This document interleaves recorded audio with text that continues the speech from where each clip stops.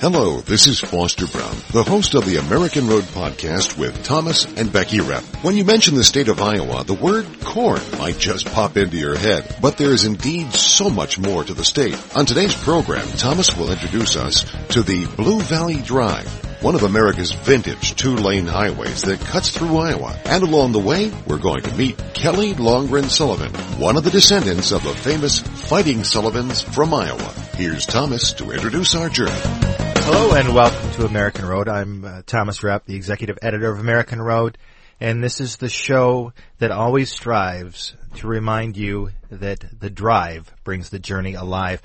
Sitting with me is my lovely wife, Becky, the coordinating editor of American. Today we're going to try and combat the corn image of Iowa a little bit. Now, there is corn there. I was out on the road not too long ago, and I came across this marvelous drive, this old auto trail highway called the Blue Valley Drive. This is a road that has a history that stretches back all the way to the early 1920s.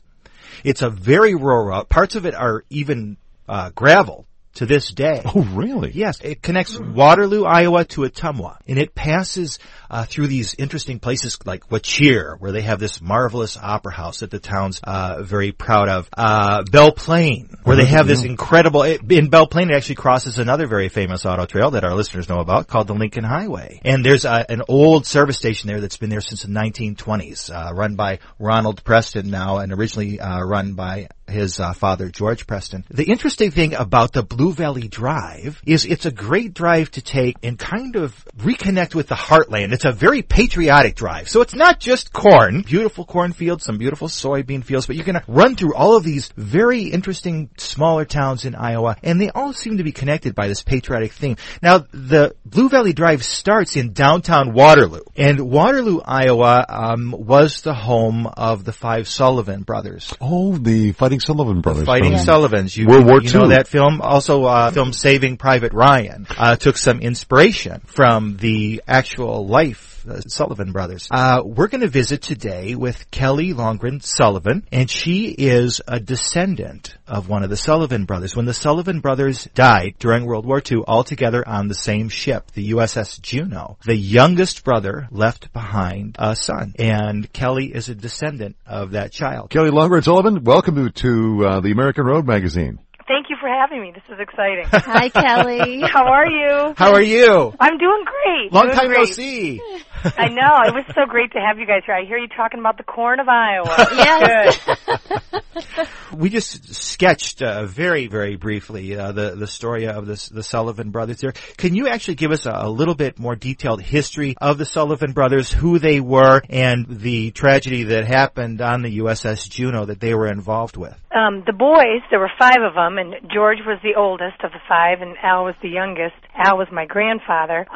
They grew up in Waterloo, Iowa. They were just very average Midwestern boys who I always laugh and say they were good Irishmen who liked to chase girls and drink beer. They just very down to earth guys, very, very patriotic. The stories I've heard is that they were a real family. They sat down for dinner each night together and talked about their day, and they had a good friend named Bill Ball who was killed in Pearl Harbor on the Arizona. And so the boys decided that they wanted to join the war effort to avenge the death of their friend Bill Ball.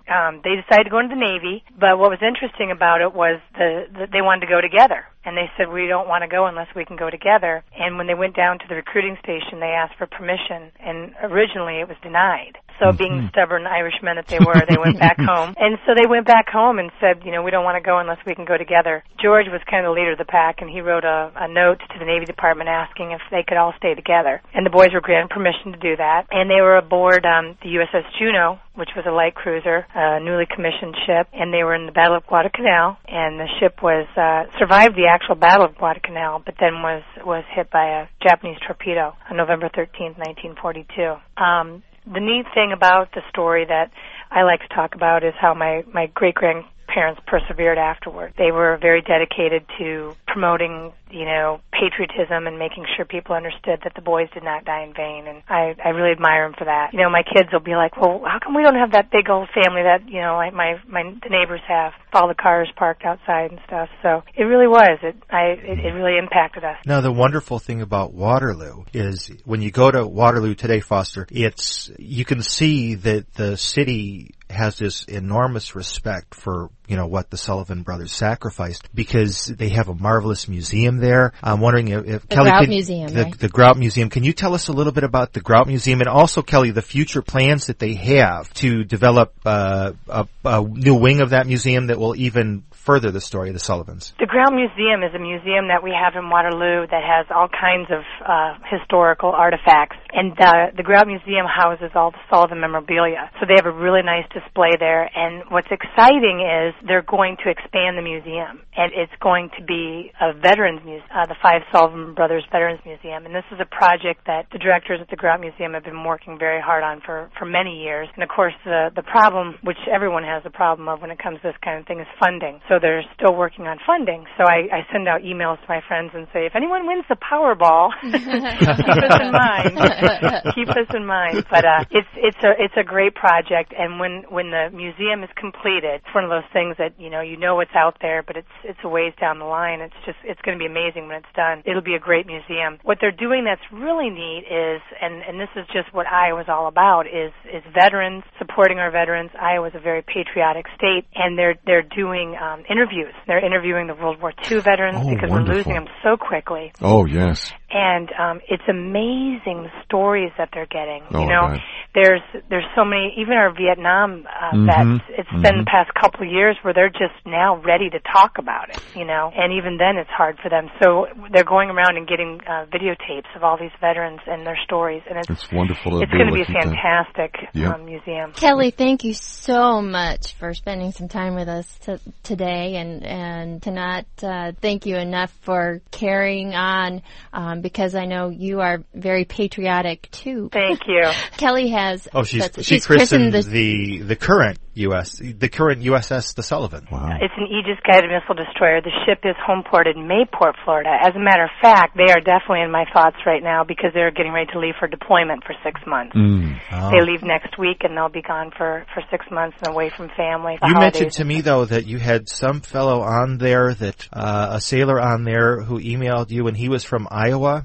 Yes. And requested steak or something? Yeah, I was teasing him on that. I know, I'm just teasing you back. We have an Iowa guy, Brian Gipper is his name. He's from here in Iowa. He just came back for a visit, as a matter of fact, and we had a big veterans dinner here, and he came with his fiance and his family. But when he went on board the ship, I sent a silly email to the cap, said, you've got an Iowa boy on board, and I'm requesting steak dinners and officer quarters for him each night.